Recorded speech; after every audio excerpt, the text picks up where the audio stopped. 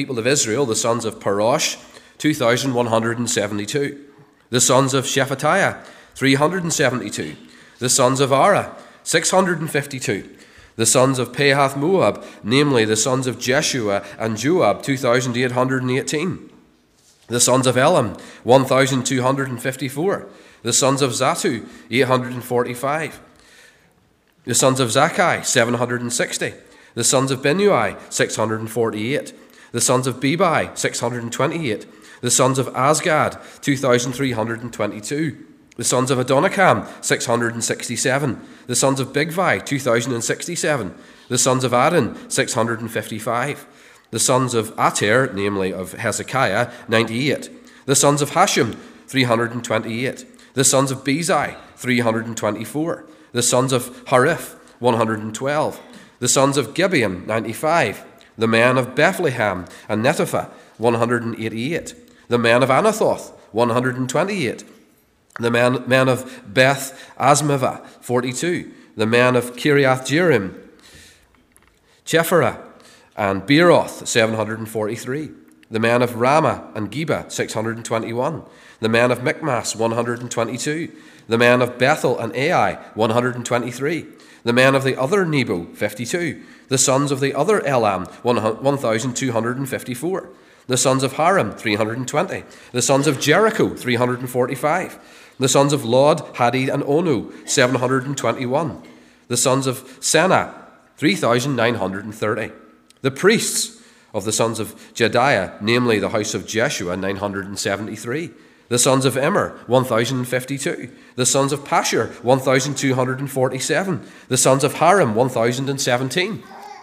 The Levites, the sons of Jeshua, namely of Kadmiel, of the sons of Hodavah, 74. The singers, the sons of Asaph, 148. The gatekeepers, the sons of Shelem, the sons of Ater, the sons of Talmon, the sons of Akub, the sons of Hatata, the sons of Shubai, 138. The temple servants, the sons of Zehah, the sons of Hasapha, the sons of Tabaoth, the sons of Keros, the sons of Sia, the sons of Padon, the sons of Labana, the sons of Hagaba, the sons of Shalmai, the sons of Hanan, the sons of Giddel, the sons of Gehar, the sons of Reiah, the sons of Rezin, the sons of Nakuda, the sons of Gazam, the sons of Uzzah, the sons of Paseah, the sons of Besiah, the sons of Menuim, the sons of Nephishalim, the sons of Bakbuk, the sons of Hakupha, the sons of Harhur, the sons of Bazleth, the sons of Mahida, the sons of Harsha, the sons of Barkos, the sons of Sisera, the sons of Tema, the sons of Neziah, the sons of Hatipha, the sons of Solomon's servants, the sons of Sutai, the sons of Sepharah, the sons of Perida, the sons of Jael, the sons of Darkon, the sons of Giddel, the sons of Shephatiah, the sons of Hatil, the sons of Pocherah Hazabaim, the sons of Ammon. All the temple servants and the sons of Solomon's servants were 392. The following were those who came up from Tel Melah, Tel Harsha, Charib, Adon, and Immer, but they could not prove their fathers' houses nor their descent, whether they belonged to Israel. The sons of Delial, the sons of Tobiah, the sons of Nakuda, 642. Also of the priests, the sons of Hubiah, the sons of Hakos, the sons of Barzillai, who had taken a wife of the daughters of Barzillai the Gileadite, and was called by their name. These sought their registration among those enrolled in the genealogies, but it was not found there. So they were excluded from the priesthood as unclean.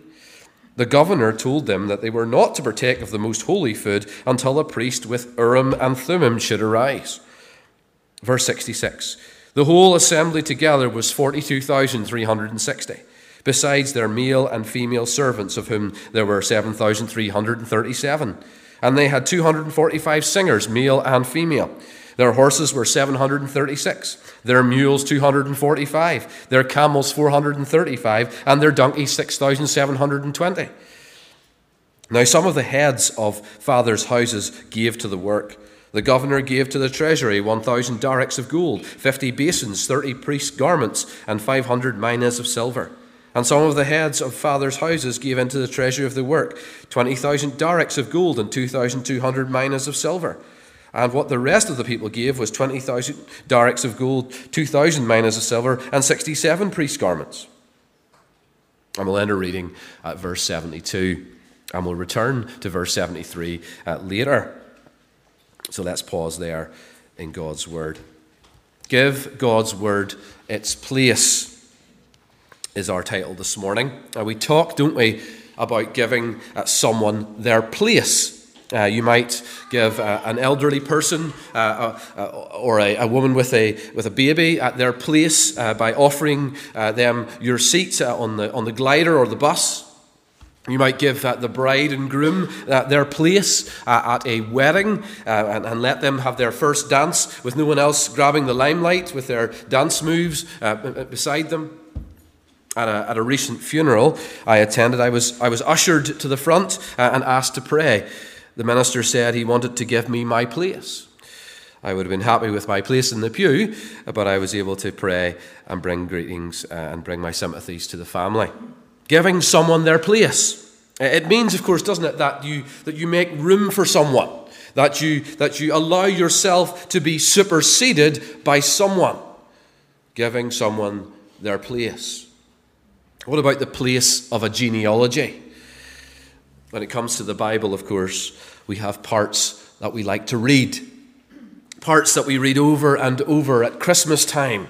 And they'll be back before long, won't they? We're in October now. Gospel accounts that we're familiar with. Miracles of Jesus, for example. And the New Testament letters that we're familiar with, which seem so much closer to home in terms of where we are in the history of redemption and in the history of the world. So they're easy to read and to understand what's going on. The more dog-eared parts of our Bibles, as I like to call them. But there are other parts of our Bibles that are, well, they're like new, aren't they? The minor prophets, the book of Lamentations, the Levitical laws that mostly no longer apply to us, and Ezekiel even in all its strangeness. And of course, there are other neglected parts of books that we do use often. I mean, it's very easy to skim over them, isn't there? Like, for example, those genealogies at the start of Matthew and in Luke chapter 3. And the lists of names in Ezra and Nehemiah. And we come to another one this morning. And here we have a mention of the book of the genealogy of the people of Jerusalem back there in verse 5. And then we have its contents laid out before us in all 68 verses that we then read. The results of our 2021 census were out last week, maybe a little bit before that, and that generated some interesting headlines from the statistic analysis and the trends that they were able to determine. And this is something akin to that. But perhaps statistics don't get you too excited. That's probably the majority, isn't it? You aren't one of those people who've got a subscription to Ancestry or the family tree drawn up and in the house somewhere that you can bring out if there's a visitor.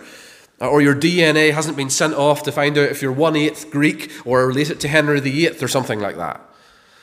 That's not you. Horses for courses, eh? But listen to 2 Timothy 3 verse 16. All Scripture is breathed out by God and profitable for teaching, for reproof, for correction, and for training in righteousness. All Scripture. All, of course, meaning all. Referring, of course, initially to all of the Old Testament, and then as it's written down, the New Testament is recognized as apostolic and authoritative, and it's all Scripture that Paul's talking about in 2 Timothy 3. There's nothing accidental about the contents of your Bible. Nothing accidental. There's purpose and there is intention. And there's purpose and intention on every single page and every single line. There are no mistakes when it comes to the contents on every sacred page. So basically, that means we're all horses and this is our course. Isn't that right? All of it. What is profitable? And what are we taught from a list of returned exiles, you ask? A list virtually identical to the one given in Ezra chapter 2. Well, I want to say to you this morning that genealogies, they are important for taking stock. I hope you can read the PowerPoint just about on the screen this morning. They're important for taking stock. Just in the same way that a census enables population analysis and trends, it is being used here by Nehemiah. You see, the wall around the city has, of course, been completed. We saw that in chapter 6. Praise be to God. But the next important task, as we mentioned last time, is the repopulation of the city. So he counts the people. And he counts the priests and the Levites and the gatekeepers and the singers and the temple servants. And he takes stock, as it were. And he makes use of the book of the genealogy of the first arrivals from Babylon. And you see what he's doing here? Because now, with the information when they first arrived and the present information right now, he can compare. He can see the changes in the numbers. He can check the direction of travel so that the people are more and not less. If it's less, well, changes will have to be made, and they will have to be made fast. They are important for taking stock. They are important for God, secondly. Because, of course, verse 5 tells us who instigated this counting of the people. Verse 5 tells us that God has placed it in Nehemiah's heart to assemble the people and count them by genealogy. Not just to count them, but to count them by genealogy. Because it's important to God. You say, why is that? Well, of course, God has promised to bring blessing to the seed of Abraham. That is the holy seed. And through time, to bless the whole world through the seed of Abraham. But the holy seed of Abraham is important in the Bible. In verse 64, there's something of an issue, isn't there? Where some who claimed to be in the priestly line were found not to be on the list. So they were excluded. They were not to touch the most holy food until a priest had asked God. Purity and seed are important to God for those who are in temple service. Thirdly, they're important for land entitlement. In verse 61, there are some who are not in the priesthood, who cannot themselves either prove their ancestry. Why is that an issue? Why is that important? Well, they're not performing temple duties. Why does an ordinary person, as it were, an ordinary member of the people that can't prove their ancestry matter? Well, we read a big list of names, didn't we? But we also read a big list of towns here and there. Each exile has a town. Each family has land. The land was promised to Abraham and his descendants. And then, of course, they were carried off into exile, the people. And so their land entitlement, their legitimacy of membership of the community was, as returning exiles, was based on their claim to property that their families owned before they went to exile. So if you couldn't prove your ancestry, well, then you were in great difficulty, weren't you? Where were you going to live? Where was your land? You were very possibly not part of the community of believers at all. The list of names was important for land entitlement. Also, they are important for prophecy fulfillment. Isaiah chapter 11, verse 1 promises that the Messiah, of course, would come as a shoot from the stump of Jesse. And it's there in the genealogies of Matthew 1 and Luke chapter 3. Jesus is born in David's line, the stump, the shoot from the stump of Jesse. That's so important for the Jews, isn't it? And of course, Matthew knows this. Matthew, as he writes his gospel, has got that Jewish audience primarily in mind. And so what does he do? He puts it right front and center. Genealogy. Jesus. Found in David's line. They're in that sense a fulfillment of prophecy, aren't they? These genealogies. Also, they are important for historic accuracy. Historical accuracy. Having a list of names substantiates the Bible's historic accuracy because it gives markers that can be checked and verified. People who really lived. Real people. And by knowing family histories, we understand that the Bible is not made up of mere parables or parodies of how to live, but actual real people. Authentic, historical truth is contained on its pages because these people actually lived. And there was actually a man called Elam who had descendants numbering 1,254, as we read in verse 34. He actually existed. Also, and finally in this part, they are important, these genealogies, because of the stories behind the names. The fact that there were real people that God was interested in shows us that something about the character of God himself. Because God didn't see Israel kind of like vaguely as an inanimate group of people. No, he saw them specifically and with detail. They're not just a statistic, they're people with names. There's nothing detached about these genealogies. They show a God who's involved. The inspired word mentions people by name. Real people with real histories and real futures. God cares about each person and the details of his or her life. And you know what? That means he cares about yours and mine. Nehemiah chapter 7, like Ezra chapter 2, is part of God's word. It's inspired. It's worthy of our attention. So we should read it with the same importance that we give to the rest of our Bibles. For this is necessary for life and godliness for you and me. For God has revealed and given us everything necessary for life and godliness in these pages. It's there. It reminds us, just as Nehemiah took stock of the state of the believing population, that we need to take stock regularly of how we stand before God as one of his redeemed people. How is your heart leaning these days? Is it Christward or wayward? What's the direction of travel? Is immediate action needed to stop that rot? Or is there something we need to stop today? Or is there something we need to start today? Reminding us that we have an inheritance in the land as God's redeemed people. Our inheritance is in the new heaven and the new earth. That's how we know we're part of his people. Reminding us that the prophets predicted it, it came to be, and there are more prophecies yet to be. Reminding us that his word is accurate and trustworthy and true, recording actual events in actual history. Reminding us that God is concerned with individuals and the events of their lives. We're not incidental to God. As believers, he is a big part of our lives, and so we should give God his place as a big part of our lives. Secondly, this morning, the place of a Bible reading. I want to pick up in Nehemiah chapter 7 and verse 73 and read from there down into chapter 8, verse 12. If you return to your Bible with me, please. Nehemiah chapter 7, verse 73, and reading into chapter 8.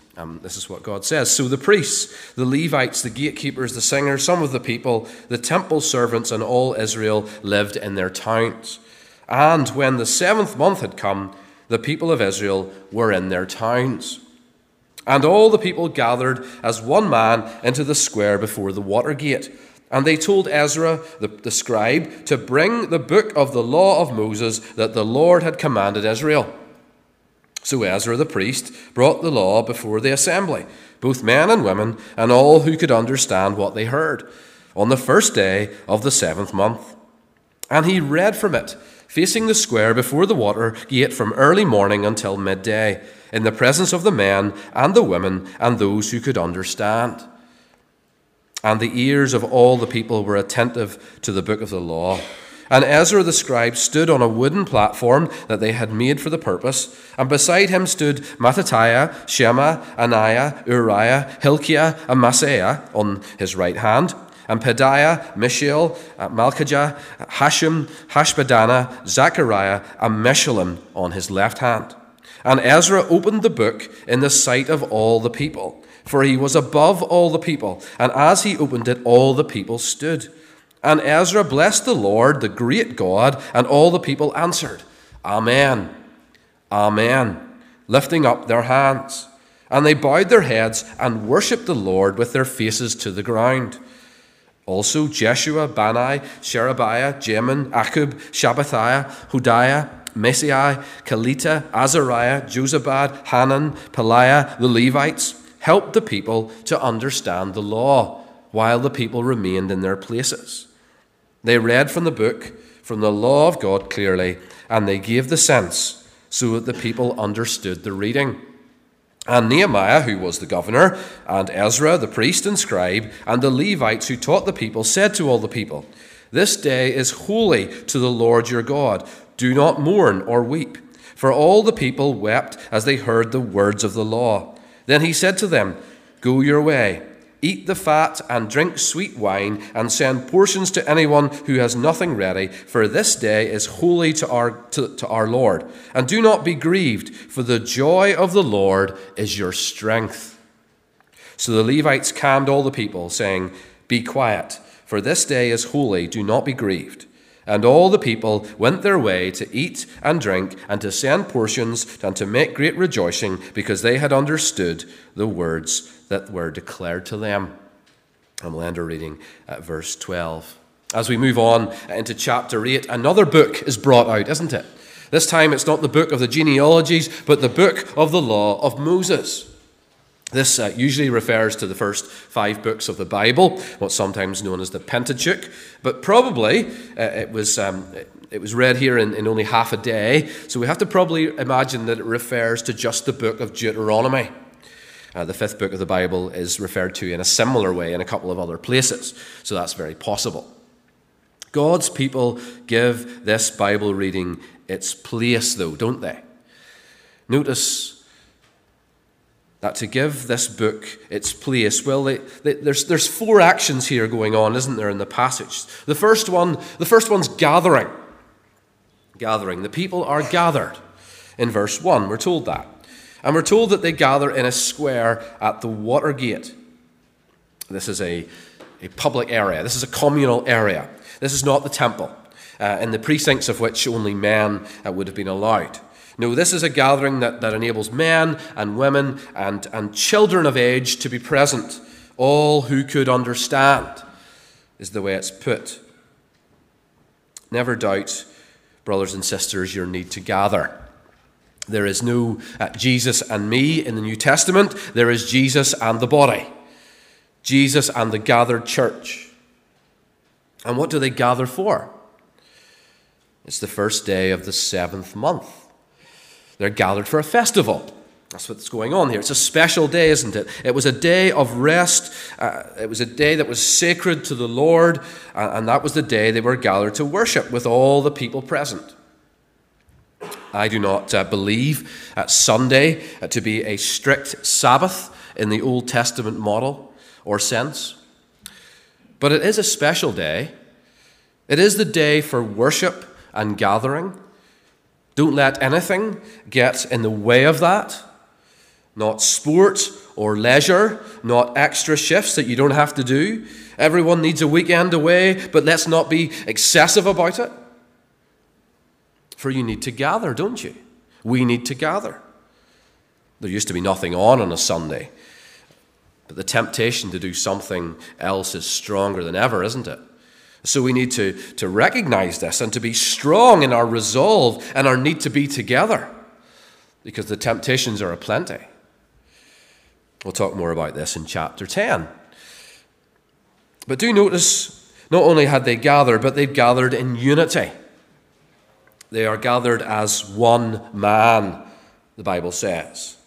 The last time that phrase, gathered as one man, was used was in Ezra chapter 3, when the people gathered to rebuild the broken altar. That was their first rebuild before they started on the temple. It speaks about unity, doesn't it? We get the sense of that. They're gathered, all the people, and they're united. It's nice to be together, isn't it? It's nice to see your friends. But they come with one main aim, don't they? Because chiefly and centrally, they come here on a matter of hearing from God's word. It finds its place front and center in their minds as the reason for being there. We are now, you and I, in the main part of our service. The main part being the preaching of God's word. It is surpassed by no other element of our service. It is central. So the next action, in addition to gathering, that we notice is hearing. Hearing. Ezra returns, doesn't he? We haven't heard from him in a while. Where's he been? I don't know. But Ezra returns for the first time in this Nehemiah half of Ezra and Nehemiah, which we're treating, if you remember, like one book. It's been nearly 13 years since we've heard about Ezra, but it's the same Ezra, because he's referred to as the Ezra the scribe and Ezra the priest. And of course, he's brought back with a very important task. The people are clearly hungry for God's book to be heard among them. Well, that's shown here, isn't it, in three ways. Firstly, notice their desire. Notice that it's not Ezra wanting to read to the people. Have a look, verse 1. Listen up, people, I want to read from God's law to you. No. What does it say? Instead, the people, they ask. Rather, they tell, is the way it's put. They tell him to address them. They told Ezra the scribe to bring the book of the law of Moses that the Lord had commanded to Israel. They instigate this, don't they? They want him to give God's word its place. They want him to read it. It's like that song that we sing before the sermon sometimes. Show us Christ. O God, reveal your glory through the preaching of your word. That's the congregation, isn't it? Saying to the man who's about to open God's word, will you show us Christ? Will you do that? Not would you like to do that, or would you mind terribly doing that, but would you show us Christ?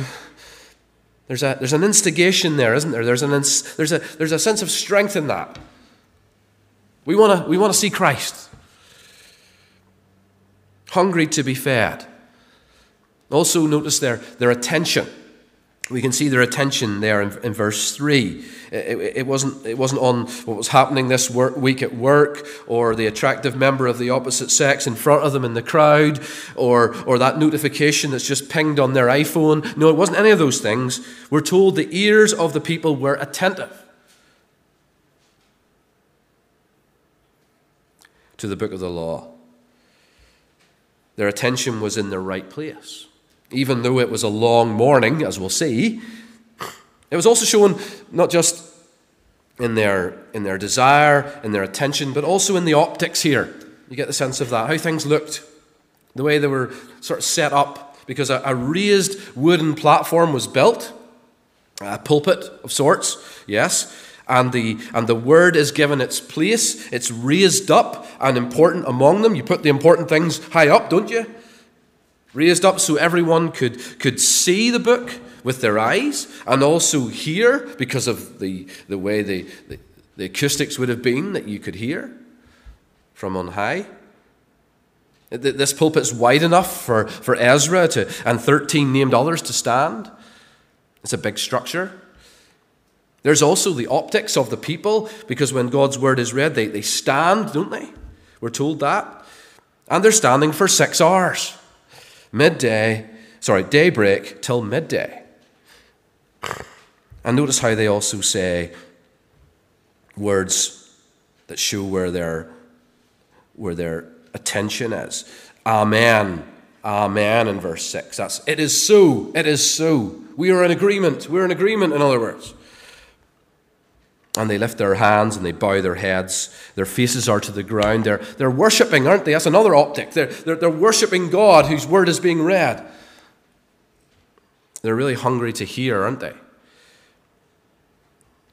That's hearing. The third action that shows the people are giving God's word its place is understanding. There are 13 men with Ezra on the pulpit. But we also have the mention of 13 further Levites who are moving among the people. And their place is there, verse 7, that they help the people to understand the law. God's word is not a magic spell where you read a bit, where you read the words and maybe you're engaged, maybe you're not engaged in it. Hocus pocus, it works. Blessing comes. Life becomes easy. It's not like that. Now, it's not ordinary. It's no ordinary book. It's special. It's a living word, and it's powerful. But it requires something very important. It requires understanding. Isn't that clear here? Because, of course, you can hear but not understand. You can hear French but not know what the words mean. You could hear words that you know the meaning of individually but put them in a sentence and, well, it's confusing. Sometimes God's word is easy to understand. Thou shalt not murder. It's not difficult to understand that. Make an ark of gopher wood, Noah. That's not difficult to understand what's going on there. But sometimes it's not so easy. Why is Abraham being asked to sacrifice his only son? Are we going to be asked to do that? Or why are the Hebrew midwives economical with the truth, 9th commandment at the start of Exodus? Sometimes it's difficult. All of these are contained in the book of the law, of course. So as Ezra reads through, maybe like we do on a Sunday night in our consecutive reading through the New Testament, there are things that are hard to understand. And so the Levites, who have been privileged, of course, and been able to set aside time to study this more fully, well, they can help the people. And so they do. Understanding is very important in this chapter. How do you know that? Well, because it's repeated again and again. It's very important. If you're reading your Bible and there's something repeated again and again, then God's trying to really emphasize something, isn't he? Verse 2. So Ezra the priest brought the law before the assembly, both men and women, and all who could understand what they heard. Verse 3. And he read from it facing the square before the water gate from early morning until midday in the presence of the men and the women and those who could understand. Verse 7. The Levites helped the people to understand the law while the people remained in their places. They read from the book, from the law of God clearly, and they gave the sense so that the people understood the reading. Verse 12, right at the end. The people are rejoicing because they had understood the words that were declared to them. Understanding's key, isn't it? What does that mean? Understanding. Look at the important phrase in verse 8, which helps us here. They read from the book of the law and they gave the sense. You see it there? Yes, there's concentration required. There's a careful demeanor required. It's not just automatic, bouncing off the page to you. But we also must understand that there is a spiritual understanding that goes beyond the learning of the meaning of words and concepts, or even just being smart and intelligent. That is the sense of that phrase, the sense of it. Forgive me if I'm confusing you, but the sense means the spiritual understanding behind what's going on. You see, that's the true sense of God's word. Because in and of ourselves, we are not able to understand spiritually. We're dead in that regard. Ephesians 2 tells us that. And of course, that requires God to be at work, at shining the light on and revealing himself in the words on the page. So that means that we ought to pray before we read God's word, doesn't it? Help me, Father, to understand. Show me, teach me, apply this to me. But what do you do when you open your Bible and you read and you don't understand? Or what do you do when you pray, asking God to reveal what he's saying to you, and you open your Bible and you read and you still don't understand? Well, the answer is you get help. Help that he's provided. You get someone you can trust to help you, to explain it to you. This is too important, of course, to just say, oh, well, I don't understand. Let me just close it and let's go to bed, or let's make the breakfast. Too important for that. We've got to give it its place, don't we? We've got to get God front and central in our lives, so we've got to get his word front and central in our lives. We can't be just saying, oh, well, I've tried it, Lord. I give you your chance. You had 30 seconds there, and it's all done and dusted. No. You've got to get help. This is where, the preacher comes in, This is where home group study comes in, where you can bring something up in front of your fellow church members and people that come along and say, yeah. Do you understand what this means? I'm really struggling with this. Or a good study Bible. I have 2 or 3 favorites where the notes are from a reliable source, something like this. The ESV Study Bible, the Christian Standard Bible Study Bible, the Biblical Theology Study Bible. This sort of idea. Because there's notes that help you. Because that's a little bit difficult to understand. Now, I understand a lot of it, but there's a bit there, and I just don't quite get it. You get help from somewhere you trust. You don't get help from somewhere you don't trust, of course. They'll tell you whatever you want to hear, heresy, all sorts of possibilities. That's understanding. Very important. Finally, responding. Responding. The fourth action that's required for God's word to be given its place is responding. It seems in verse 9 that the people, of course, they've gathered, they've heard God's word, they've understood the sense of it and the meaning from the Levites moving around, and their response is weeping and mourning, we're told. They're weeping and mourning as they hear the words of the law. Why would they respond like that? Well, remember that they have heard from the book of the law of Moses. But it's not just the book of the law of Moses. No, it's the book of the law of Moses that the Lord had commanded Israel. Isn't it? When you see that word Lord with 4 capital letters, you're supposed to think the Lord, that's the God of the covenant. A covenant, of course, where God has rescued his people and then made demands of them in a series of commandments. It's that way round, remember? Rescued first, demands after. And then, of course, Israel has broken the covenant and they've broken the commandments. And the reason for their exile that these people have just come back from is that.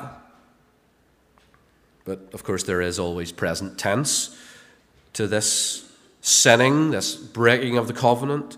Chapter 9 is going to show us that. See, these people hear God's word and they understand and they're convicted and convicted deeply enough that it causes them to weep and mourn over their sinfulness. That's what's going on here. Here's the law, here's me. The distance is massive. Weeping and mourning at our sin. But it seems there's a problem with such a response, doesn't it? Notice that Nehemiah and Ezra and the Levites tell them not to respond like that. There in verse 9. He said to all the people, "This day is holy, and to the Lord your God do not mourn or weep." For the people all wept as they heard the words of the law. Why is that not the right response? Why is that not the right application? Well, it seems that they have to give this day its place. They say, "This day is holy to the Lord your God," the leaders. This day being the first day of the 7th month. Because, of course, this is the New Year festival. This is Rosh Hashanah, as is still known today. The day of blasting, the day of the trumpet festival. And the law contains instructions for that particular day. It's one of the big feast days. Listen to Leviticus 23 for the instructions. "And the Lord spoke to Moses, saying, Speak to the people of Israel, saying, In the 7th month, on the first day of the month, you shall observe a day of solemn rest. A memorial proclaimed with blast of trumpets, a holy convocation. You shall not do any work, and you shall present a food offering to the Lord." It's a day of rest from work. It's a sacred assembly, but it's a day of celebration, and it's a day of feasting. "Go on your way," says Nehemiah. "Eat the fat and drink sweet wine, and send portions to anyone who has nothing ready." The people are to go home, and they're to feast. And the poor are to be looked after, those who haven't got anything ready. This trumpet-sounding celebration is a required response on the first day of the 7th month. And the reason for this response is given there at verse 10. "For the joy of the Lord is your strength." You see, because that's because despite their faithlessness, God has remained faithful. Despite what they deserved, God has continued to help his people. Despite their weakness, God has remained strong. This is an important verse in our Bible, isn't it? It's a wall hanger, as I sometimes refer to. People have this on their wall. The joy of the Lord is your strength.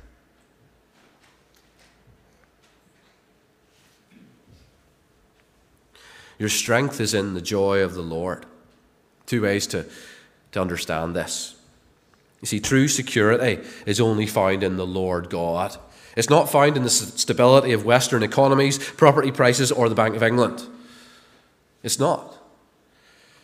And also the other side is that cheerful acknowledgement of their dependence on the Lord God is going to be a source of strength to his community of believers. It's both of those things. You can be joyful because you have a strong God, and you can acknowledge your dependence on God and be joyful. You see?